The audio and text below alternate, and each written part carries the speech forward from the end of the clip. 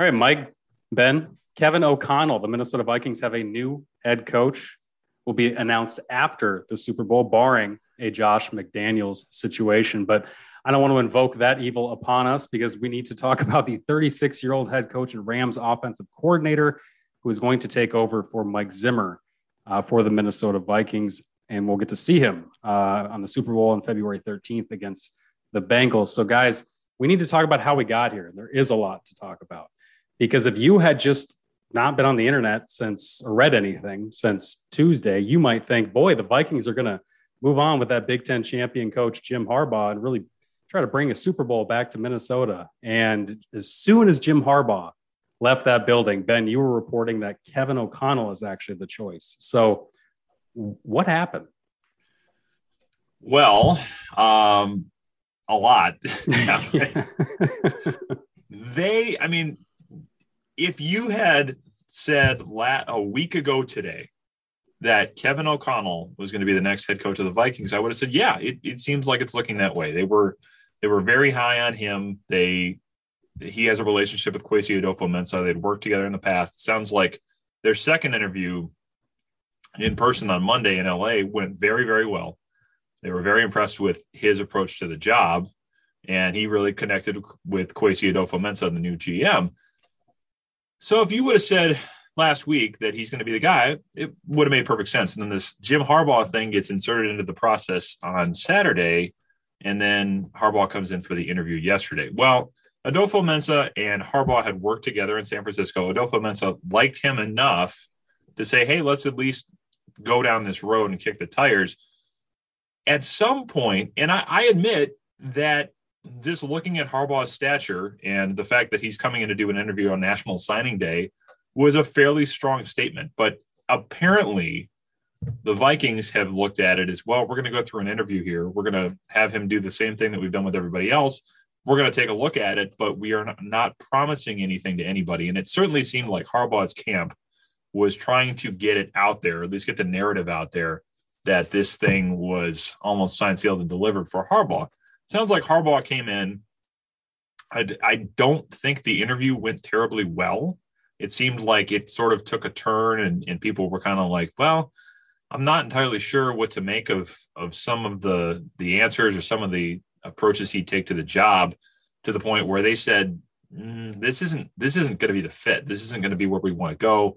Sounds like ownership was enamored with the idea. And I think that's probably kind of what we expected. It was a big name. It was somebody who's had success. It's less of a risk in that sense. But if you felt like he's not going to fit with your first-time GM, who is 18 years his junior, I don't know that it was the worst decision in the world to say, hey, we're gonna not do this. So sounds like it kind of went off the rails late yesterday afternoon, and then Kevin O'Connell kind of becomes plan A once again after they sort of go through the Harbaugh thing, and they say, let's move forward with him. And certainly sounds like the day after the Super Bowl, he will be made the 10th head coach in Vikings history officially. And obviously Kwesi had worked with Jim Harbaugh, and it's no coincidence that Kwesi, Patrick Graham, the Giants defensive coordinator, also interviewed on Saturday. Those were the only two guys that jumped into the mix after Kwesi was hired. So those were clearly two candidates that Kwesi wanted. Kevin O'Connell, yes, the guy they hire, another guy that Kwesi had worked with and clearly wanted. So they do find that alignment and that kind of, cohesion that they were looking for. Harbaugh would have been, I think, Ben, I thought the story would have wrote itself, Mike, that it would have been that kind of high risk, high reward Wall Street kind of gamble that, like, boy, you better hope he can recapture that magic. Because, Mike, I think what got people excited was when you looked at this guy's resume, you saw the win-loss record, you thought, boy, the ceiling is pretty high for him.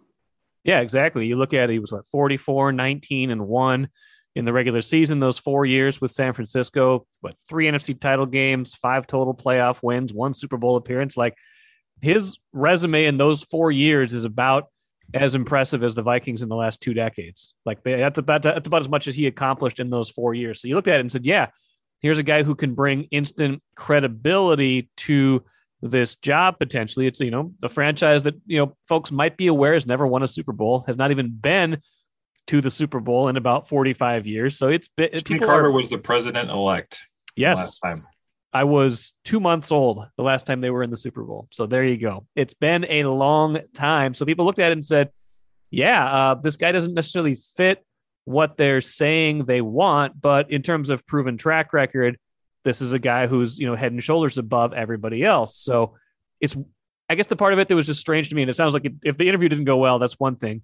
If you're going to get down that road with Jim Harbaugh, I feel like you got to know pretty well that, if you're bringing him in, that's going to be your guy. So I imagine there was some disconnect in whatever was happening Wednesday. And ultimately for me, like Ben said, like you go back a week ago, looks like O'Connell's going to be the guy. If you don't introduce Harbaugh at all to any of this, I think people are framing this hire a little bit differently. I guess my question, and I think it's a fairly important one in this process, is to what end does Harbaugh's resume require you to defer to him? In other words, if you are looking at what he's accomplished, both in the NFL and at Michigan, at least certainly this year at Michigan, to what end does that buy him deference and a guarantee of sorts that he's going to be the guy? I mean, do you look at that and say, nobody else can compete with this, therefore we need to make him the hire? Or do you say, let's weigh this with everything else? I think it's one of those questions that it's unorthodox. I think if you're going to have a guy like this that gets in the mix, I think a lot of teams would say, oh, wow, Jim Harbaugh, he's had this success and he's done this in college and he was an NFL player for 15 years. I mean, there's a lot on the resume to say, well, of course that's going to be the guy. But for the Vikings to say, we're not going to do it, I think in some ways is a bit out of the box from how you treat a lot of the former head coaches, comparing them to these first-time coordinators. And I think the question becomes, does the fact that he had success 8, 9, 10 years ago make it automatic that he should be your guy? Does it make it automatic that he's going to do it again? The Vikings ultimately decided it's not worth banking on that. And the question is going to be, was that the right decision? Yeah, and there's two things I wanted to branch off that is like one, where the Vikings are coming from Mike Zimmer, from the culture thing, from players not necessarily wanting the disciplinarian. And look, you don't need your players to pick your coach. They're professionals, They're paid. It's whomever you hire, they're going to have to play for. But you would like them to at least be on the same page and have some air of excitement and some positive energy that the players haven't had for some time, or really anybody in that building for some time. And so I think Harbaugh, you rightfully have a lot of questions. And the reporting coming from Harbaugh's side of things, seemingly out of Michigan, through some outlets out there, would seem to indicate that he knew that he knew he had to answer for some of these things going into it. And so either he just really had a twisted perception of how this was going to go, and it just bombed it the way that you're talking about, Ben, or Kwesi didn't interpret this the way that it really was, which is, we're going to bring you through this 9-10 hour process that we've done with every candidate so far and walk you through all the rigmarole that we do with a guy who's a 36-year-old like Kevin O'Connell, who's never been a head coach. We're going to do the same thing with you. And in one context I wanted to add to this is that when I reported... Brought this up in your story. I was just going to say that. Yeah, when I brought this up, or when I was writing the profile on Kwesi, I talked to a 49ers executive who had mentioned that he was involved in the 2017 search that ended up landing John Lynch and Kyle Shanahan for San Francisco. And he had mentioned, I'm pulling up the quote right now, but he had mentioned verbatim, he had said, Kwesi was actually critical in setting up our process, our plan of attack, our questions, what steps we'd make sure we go through, make sure we're methodical and asking the same things of everybody, every candidate, so you can compare them on equal footing and knowing what they'll be asked ahead of time going into it. It's a very, he's obviously got these things very organized and very set up, and it's going to be the same for everybody. So he can compare them in this kind of analytical way that he does everything else, it would seem. So I think maybe Harbaugh didn't understand that going into it, seemingly. Otherwise, maybe it wouldn't have gone so poorly. Yeah, and I think it makes you wonder a little bit how well developed the relationship was. I think Kwesi certainly had enough regard for what Harbaugh had done to say, let's at least explore this. It does make you wonder if Harbaugh thought, okay, this guy was, kind of doing research and special projects and that sort of thing.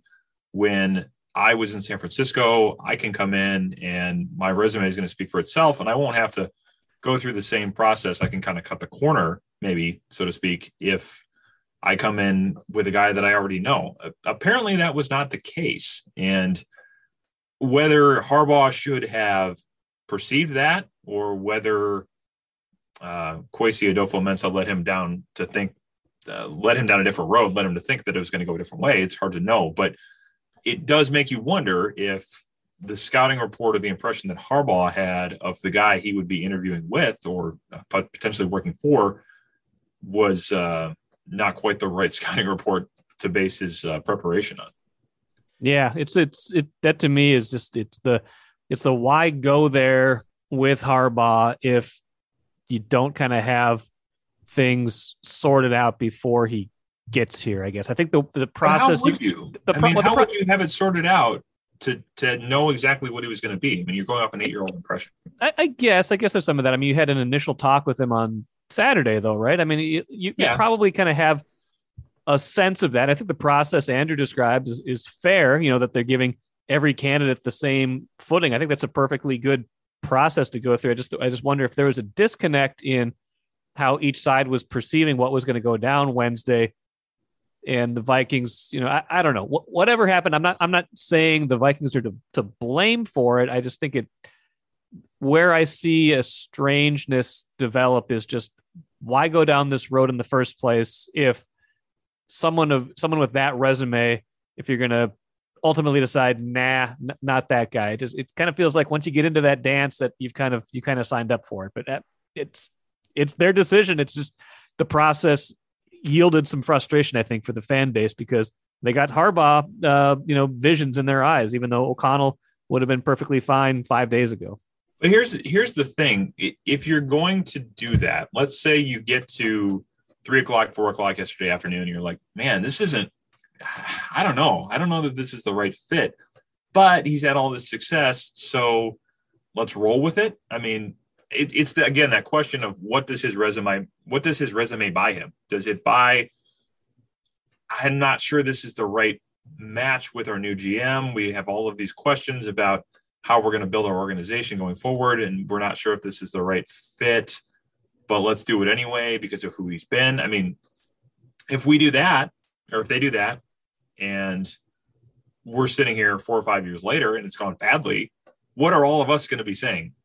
You didn't go through your process because you thought this guy was going to be so great based on what he had done last time. How could you not vet him more thoroughly? I mean, that would be the Monday morning quarterbacking that a lot of people would do if he comes in and it's not a success. So we don't have the answers to any of these things at the moment. We're not going to know today if they won the hiring process, if they lost it, if it's something in between. It's hard to say. But this question of Harbaugh's past versus I think what's being painted is the Sean McVay assembly line.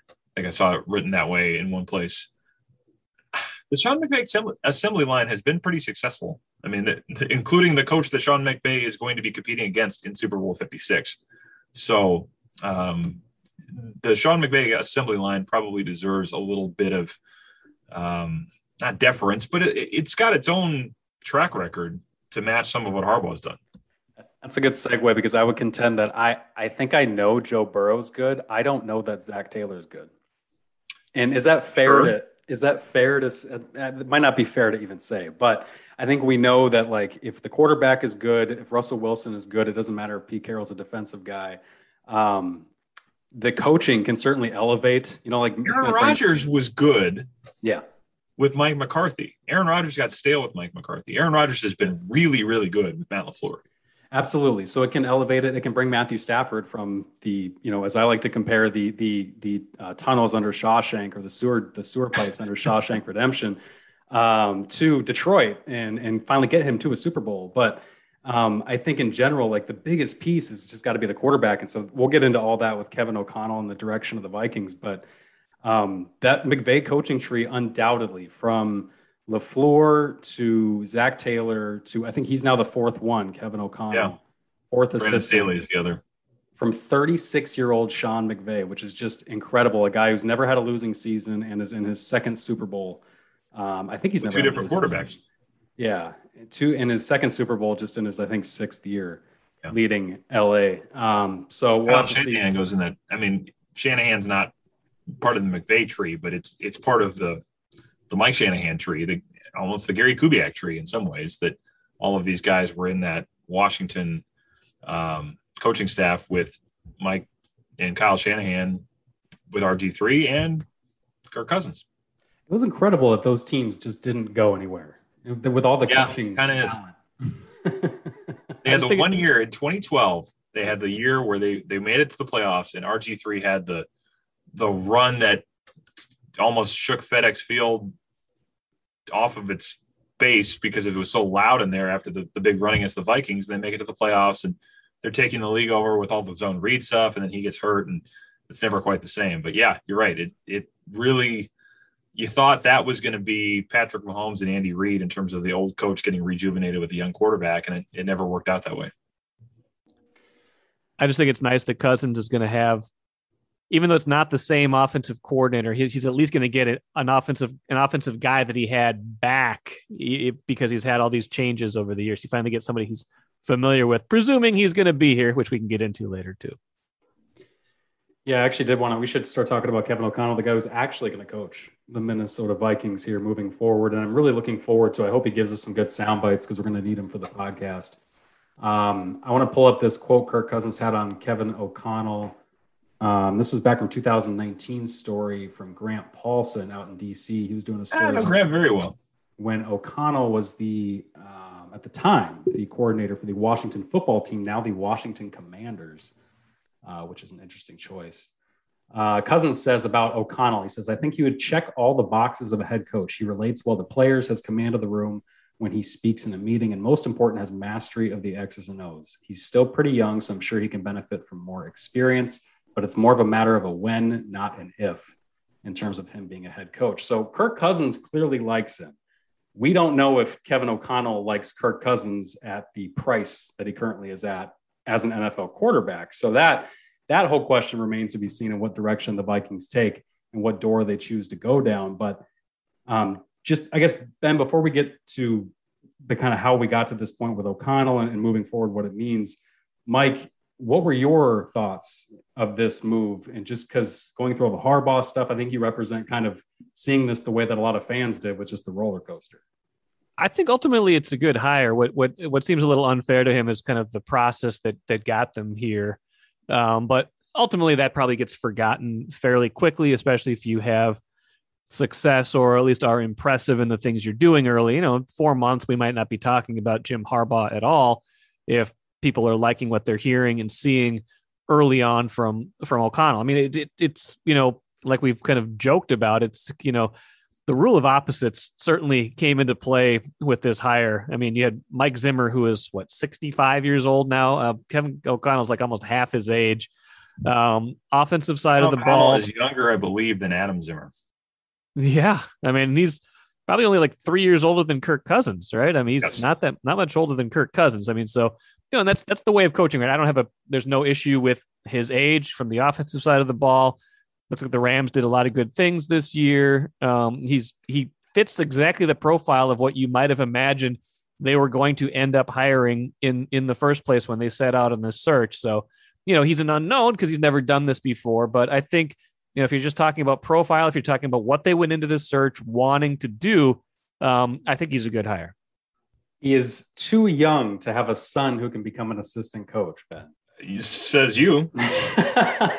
He's 36. He's got to be too.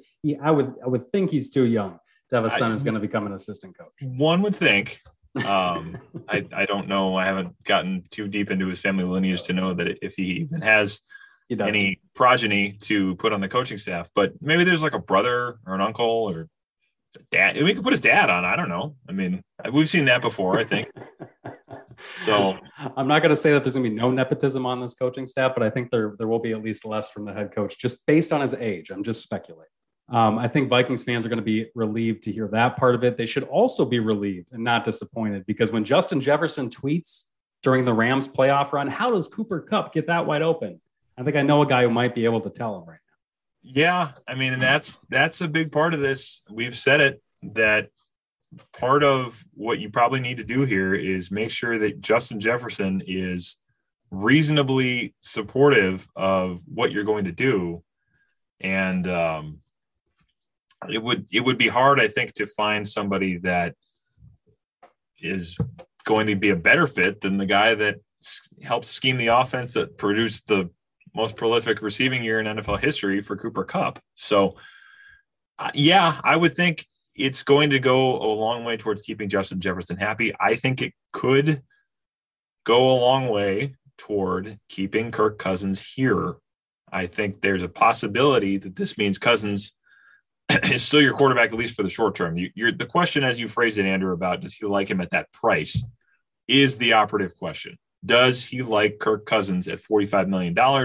Is Kirk Cousins willing to be here at less than $45 million? I think there's a chance of that happening now that there's a coach that Cousins likes, and he does like him. So, I mean, there's a lot to be figured out here, but you would think that the offensive pieces they have would mesh very well with the scheme that Kevin O'Connell wants to run.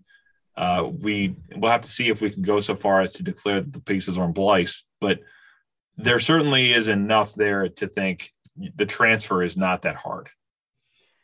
I got just a grain of inside information that I will add that Kirk Cousins is still, as of February 2022, not in the charity business. So, and that's all I'll say. Yep, that's true. That's always been the question. He's still not in the charity business, meaning that he's still as shrewd of a businessman as there is in the NFL, and a guy who's made a lot of money. And so, if that number is going to come down, it's going to be in some way that I think hangs on the Vikings books in some year. It may not be this year, but if that number is going to come down, it's either going to be via trade or some kind of restructure that adds years, whether they're real years or not. You know, how that money works. I think that's a worthwhile point in the NFL. But with Kevin O'Connell taking over, there's going to be a lot of changes. A lot of assistant coaches are leaving. We've seen Clint Kubiak, Ryan Ficken, and Andrew Janocko already agreed to join other teams. A lot of them have been under contract, but Ben, from what you and I have heard, the Wilfs are letting these guys ask around. You heard about Janocko today joining the Bears. We reported yesterday Clint Kubiak's, I think they announced actually, joining the Broncos with Nathaniel Hackett, and then Ryan Ficken, the special teams coordinator, is joining the Chargers as their special teams coordinator. So some guys are being allowed to make these lateral moves. I think the coaches that are going to stick around are probably going to be pretty few. Wouldn't you say, Ben?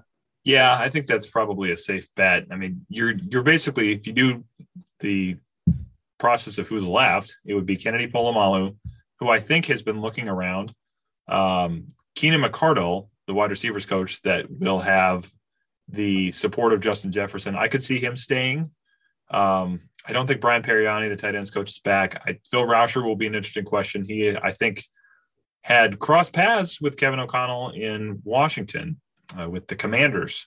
I got to get used to saying that, but we'll see if he's back. I think the defensive staff, I would expect, is all gone. I don't think that Carl Scott is already gone. I don't think Adam Zimmer will be here, certainly. I don't think Andre Patterson will be here, if only because the ties to Zimmer are still awfully close, and I could see that affecting whether he's going to be here. So that's basically your staff. There's guys like Sam Sifkis on the with the linebackers and Marjay Albury with the defensive linemen. Maybe one of those guys stays, but I think you're probably looking at a fairly big change. And especially, one of the big questions I think going forward is this still a 4-3 defense, or could that potentially change into something else, either a hybrid or a 3-4 as a base? I think that's going to be an interesting thing to keep an eye on as well, especially given the fact that the Rams have done really probably both of those things at times. Are we going to see something a little more fluid going forward? So yeah, I would expect most of the coaches are gone, and a lot of them, like you said, were under contract. I think almost all of them were under contract, but the Vikings have basically said, hey, we realize this is taking long enough, and especially if we're going to hire a coach that can't start until February 14th, we are going to let you look around. We're going to let you out of contracts because we understand that by the time you will have an idea of whether you're staying on this staff or not, any other job that you could get is going to be gone. So classy move there, I think, from the Vikings to try to do right by their coaches and at least give them a chance to go find other things, even if it's in some cases. I certainly think, as Unoko's case, it was somebody they wanted to keep, but there's no guarantee of that, especially with an offensive coach, a former quarterback coach that may bring in his own people.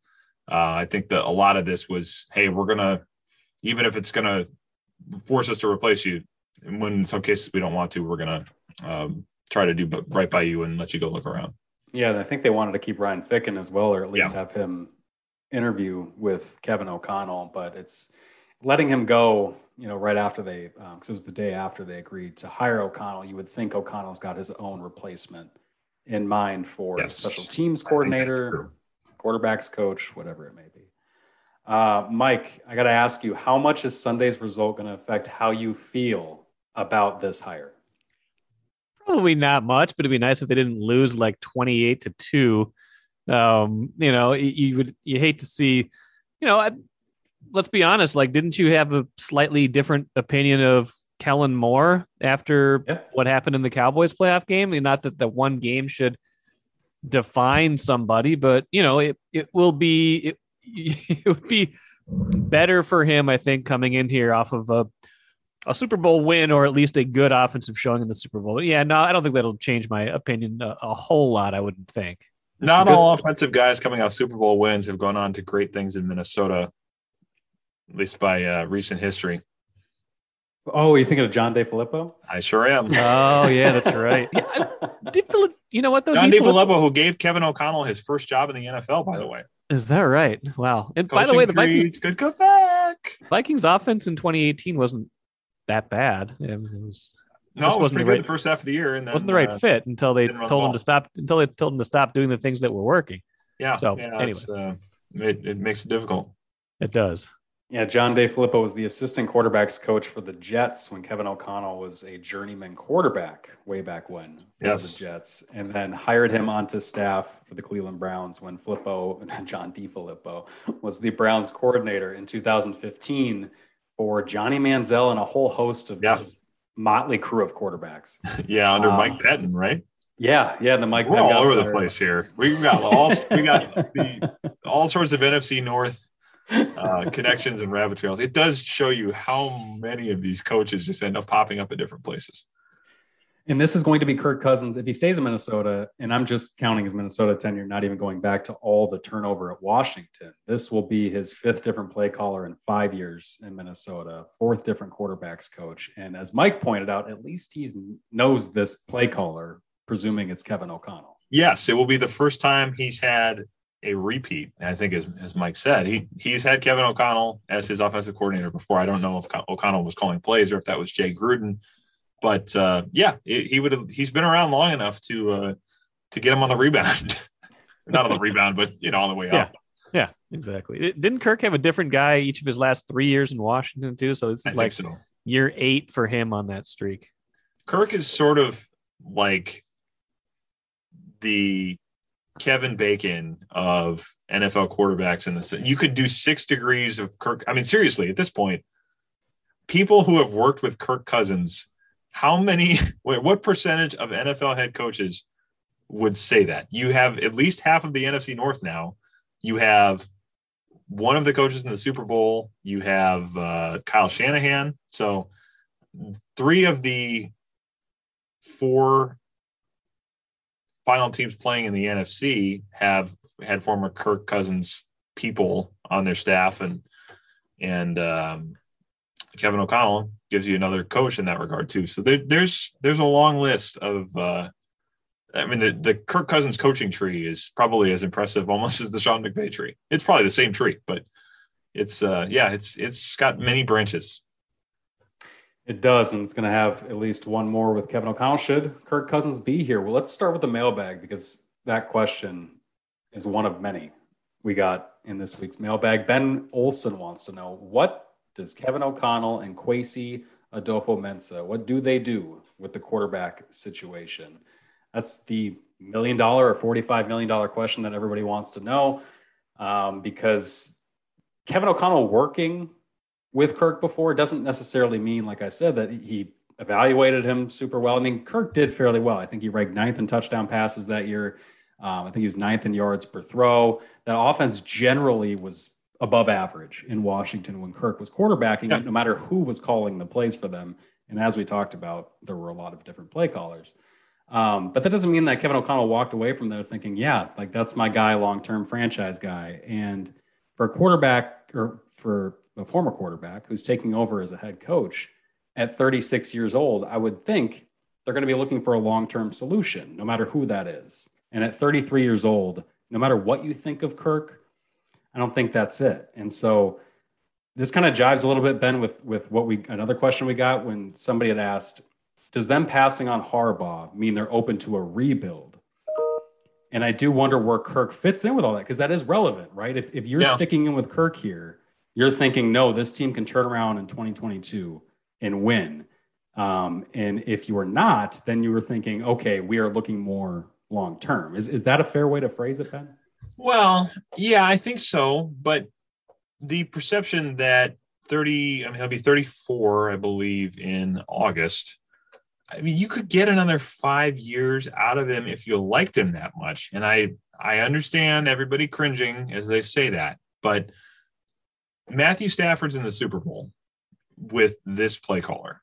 I would not be stunned if Kevin O'Connell said, Matthew Stafford, I mean, I probably like Matthew Stafford a little better than Kirk Cousins in the sense that, certainly he's been more mobile. He's been, they both have strong arms, but Stafford probably gets a little bit of an advantage there. And I think probably has just been a little bit more, certainly been more clutch probably over the course of his career. Just, it's hard to parse all of it given the time with the Lions, but I don't look at Matthew Stafford and say, this guy is Patrick Mahomes, or this guy is Aaron Rodgers, or whoever, you want to put at the very, very top of the list. I would not be stunned if somebody said, if I can get to a Super Bowl and maybe win one with Matthew Stafford, I can do it with Kirk Cousins. Now, the problem with that is you have to have the ability to go get Von Miller and Jalen Ramsey and Aaron Donald. You have all of these pieces. And we've always said this with Cousins. This was the whole premise on which Cousins came to Minnesota, was if we have a great roster around him, he may not be able to carry us, but he can win a Super Bowl with everything in place around him. And it's hard to do that with the contract being what it is. But I could see a scenario where if you feel like we can roll with this guy for 3 or 4 more years, that you sign him to another contract and you go forward with whatever cap savings you get and you refigure some things on defense, because there are a lot of expensive players on that side of the ball too. It's a tricky way to do it. I don't think I would rule out that somebody says 3 or 4 more years of Cousins is possible. I don't know that that's going to be completely how they go, but I certainly wouldn't rule that out. Just because, we see quarterbacks playing until they're 39, 40 years old quite a bit. And I think to bank on Cousins till he's 37, 38 is probably not crazy given his durability. It's also possible that you say, hey, let's just rebuild the thing and start over. I know the Wilfs have kind of been tired of being in limbo with Cousins and paying him as much money as they are to not get playoff wins. But if you had a coach that said, you know what, I believe in this. I believe that this guy can be great in this scheme if we use him the right way and put the pieces around him, I wouldn't rule it out. Mike, what do you think about that? Well, I think it's plausible. I think you're right. I mean, I think that's always been an option. One interesting thing too is that the year that they spent together in Washington in 2017 was basically Cousins' lame duck year, right? I mean, basically they had him on the franchise tag for the second straight year that he was on a tag. Yep. And they pretty much knew that was it for him there. And O'Connell still got wasn't just him, but still got a productive year out of Kirk Cousins. So I think that option 3, which never really seemed like it was all that likely, but option 3 of they let him play out his contract in 1 more year is also maybe more on the table now than it was before. We also don't have much evidence what Kwesi thinks about team building and where the quarterback fits in with that. We just haven't seen him really have to make these decisions. Cleveland, while he was there, didn't have to make that decision yet with Baker Mayfield. I'm fascinated to see what happens there, although it might seem more obvious now after this year. But we just haven't gotten a chance to see him in that chair and kind of at least get that glimpse into how he views it. So he's going to be the guy making that decision now, not Rick Spielman, who's the one that decided to sign Kirk Cousins in 2018, and then again after that 2019 playoff win. So to answer the question, what do they do? I think only Kevin O'Connell and Kwesi can answer that at this point. And at this point, I'm not even too sure that they're telling too many people around the building what they feel like. Because Ben, you and I briefly talked about this before, but I don't think you go into a job interview being like, Kirk Cousins is awful. You need to get rid of him, because you're talking to the people who just paid millions for him for the last however many years. Yeah, but at the same time, I do think you have to go in and sell them on a plan for what you do at the quarterback position. I think that is, as we talked about, that needed to be part of the discussion and part of the evaluation of these candidates is how you're going to approach the quarterback position. So I'm sure it came up. I wouldn't be stunned if he said, hey, in my evaluation of Kirk, or in my experience working with Kirk, this is where I think you can win with him. This is where I think it's probably too much. But I don't know that you would go in and withhold everything you think or everything you've evaluated of this guy when you've coached him. That would be a kind of an odd way to go about it in a job interview. I think if you're in there and they say, hey, you worked with this guy, what do you think? Oh, I don't know. I don't really have any opinion on him. I mean, that's not a great way to sell yourself in a job interview either. So it is a fine line, though. I get what you're saying in the sense that you've spent $150 million basically on this guy for the last 5 years. And for somebody to be like, no, you guys wasted your money. That is a hard sell to make in a job interview as well. But I would think that he had to have sold them on his plan for that position, because it's such an important piece of what they're going to do that I think it probably had to come up with every candidate, and you have to probably have had a cogent, compelling plan for what you're going to do there. Yes, I would imagine the search committee brought that up, and it would be fascinating to have been a fly on the wall to see how he approached that question. Yeah, very much so. Minnesota North Stars, not the official Minnesota North Stars account, although I don't think there is one anymore. No, there's not. Thanks, Norm. There wasn't ever one, because it was pretty. No, there could be. Thanks, Norm. Wants to know, could there be less quality assistant coaches now if they can't announce O'Connell until after the Super Bowl? So in the terms of the process of Kevin O'Connell bringing his staff together, does the process of them having to wait to announce it hinder them at all? And I wouldn't think it does, because so much of this happens unofficially, verbally, of like texting your buddies, hey, that are available, getting them together. And frankly, before you even start interviewing, you start thinking, who's my staff? Because the Vikings or whoever you interview are going to be asking, okay, who are you bringing in? What's your plan going to be? So I don't know what you think, Ben, or maybe you know more than I do, but I don't think it's going to be much of a hindrance unless he pulls a Josh McDaniels. Yeah, my understanding is that they can start to get coaches in place. I don't know that the Vikings will be announcing those, but my understanding is there's nothing preventing the team from hiring assistant coaches that will be on Kevin O'Connell's staff, even if Kevin O'Connell himself is not on the staff yet. You can do that. You can start to name those coaches, or at least agree to terms with those coaches such that it'll leak out inevitably, as it always does, before Kevin O'Connell's a head coach. I think that we could very much see that happen before he officially takes the job, probably on Valentine's Day, I think. Will be when we finally hear him announced as the head coach. But yeah, I would expect that we'll start to hear those names. I would expect that it'll give you a sense of kind of where it's going to go. And yeah, I don't think that'll be a wait. I don't think it'll be the kind of thing where they lose out, because yes, he'll have people in place that he's already talked to about coming in to work with him. And some of those people may have other offers, so you have to compete with that. But no, I wouldn't look at that as he's not going to start on day one and say, well, okay, now I got to start putting my assistant coaching staff together. He's got an idea of that already.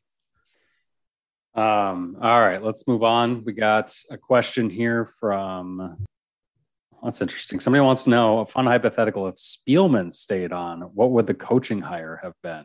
And how would Patrick Royce answer this question? I wonder if they want us to do a Patrick Royce impression. That it? That's all impression. Well, I mean, some of it we can't do on a podcast without an explicit rating. Wasn't there a report that Rick is joining Jacksonville and that they want to hire Doug Peterson? So maybe he just would have tried to get the whole band back. He hired John DeFilippo after they lost to him. Now he's going to try and hire Doug Peterson. Rick saw Doug Peterson beat his beat Tom Brady in his building, and he wanted to go try to put it all back together. That would have been how Pat Rice answered. Yeah. Vikings went out to Philadelphia and got whipped so bad that Rick never let it go. And he wanted to bring in Doug Peterson to try to get it all back together. It was just I fell apart there. You missed the last part out. You missed. It would have started with some narrative of in 1965, something. That'd have been way less exciting than what we have right now, isn't it? That's Doug Peterson. Yes. I would say so. Anyway, I don't know what you think, Ben. That Peterson would have been less exciting than the Harbaugh versus O'Connell thing. Yeah, probably. Yeah, I mean, the Harbaugh thing you could have. There's lots of way back when things you could do there too. With the famous audible with Mike Ditka. That's great. In 1992, Jim Harbaugh called an audible at the Metrodome, and Ditka lost his mind. Nearly killed him. We should just get Rosie on the show. Yeah, dueling. I prefer these fake dueling Roysies. I'd rather have that back and forth. All right, we got another question. Somebody wants to know who among Harrison Smith, Dalvin Cook, Eric Kendricks, and Adam Thielen has realistic trade value. Says he can't see them just cutting everybody, but they need to redistribute their cap space. So if they were to trade anybody, and he proposes out of 4 people, Dalvin, Harrison, Kendricks, and Thielen. That's interesting. Really interesting question. Well, yeah, it's interesting because I don't know if it comes from that list in terms of who they could trade, but Kirk is the big one, right? Like that's the obvious if you're going to clear money. But if it's anybody else, I would think maybe somebody like Thielen, but his contract currently is not team friendly for anybody. Anybody who's acquiring him. I think Kendricks has the most. Kendricks has the most trade value, doesn't he? Even though he's going to be on the wrong side of 30 soon. I mean, he seems like he's the best player out of that bunch right now. I know Dalvin's high up there, but I don't think running backs have much trade value. So I'm going to enter that with Eric Kendricks.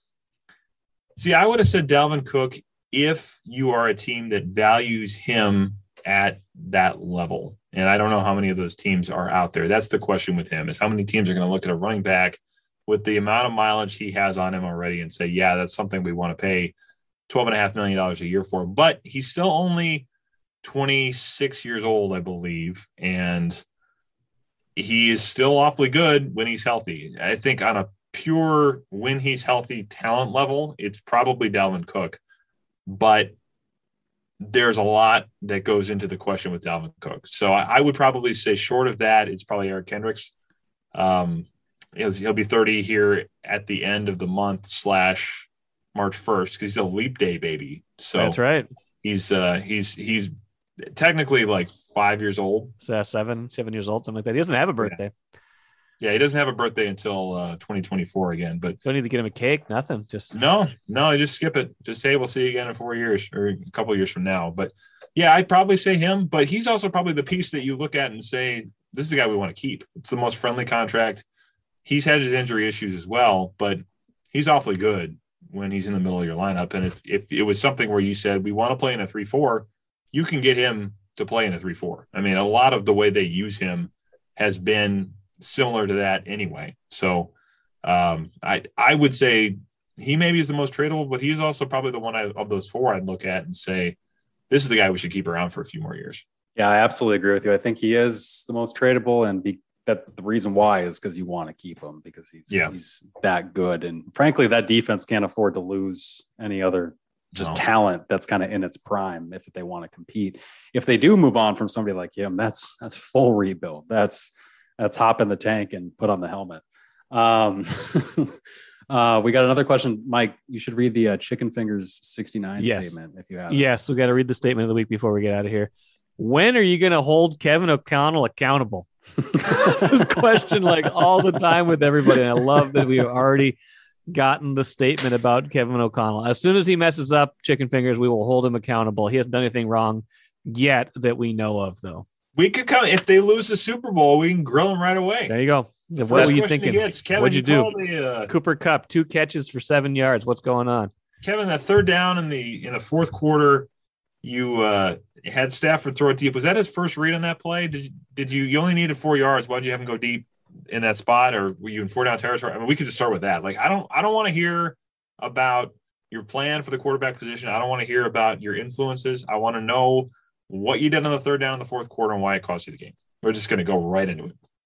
I just want to know, does he too think chickens are a nervous bird and that's why he won't eat them?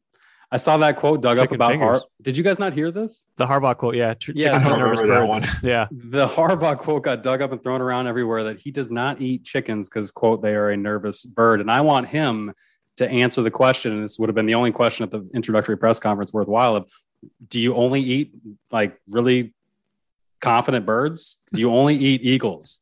Do you only eat hawks, predatory birds? What? I don't get it. I don't get it. Every bird is nervous. What are you talking about? That's why they exist anyway. Confident birds. I want confident birds in my life. I need confident birds. I can fly through that glass. That football stadium looks really nice, and I bet I can get in there this time. I can bust through that. We're gonna get PETA. We're gonna get PETA all over us. Well, sounds like you said we're gonna get PETA all over us. Not that. No. Okay. This Birds Super Bowl. don't typically do that. It's typically the other. This Super Bowl, I should mention how wrong I was when I was lamenting that we were going to get Tom Brady and Patrick Mahomes again. This is the first Super Bowl ever without a 1, 2, or 3 seed, I had read, which is very, very impressive. And I'm looking forward to it, even though I kind of like it. I'll be honest. Yeah, it's weird, but it's fine. It's kind of nice. It's different. I'll watch it. It's good. Plus, I'm kind of in on the Bengals thing. And now the new head coach is in it, so we got to watch it. Yeah, I mean, the Burrow angle, I think it's interesting. I mean, you have 2 of the Vikings 4 finalists in it. You have, kind of be able to project out the Stafford thing. Yeah, it's unorthodox, but we've had some weird ones in the past. You're like, who's excited about this? And it turns into a great game. Yeah, I'm all for it. I'm all for change. I'm all for anything that doesn't continue to have Tom Brady, the New England Patriots, or just all these quote unquote dynasties in them. Because maybe somebody else has a chance for once. Is it going to be Kevin O'Connell in the Los Angeles Rams? We'll see. We'll be back to talk about all that's to come with the Minnesota Vikings coaching staff coming together and the changes coming on this roster as well. So please check out Access Vikings podcast and StarTribune.com for all of our work.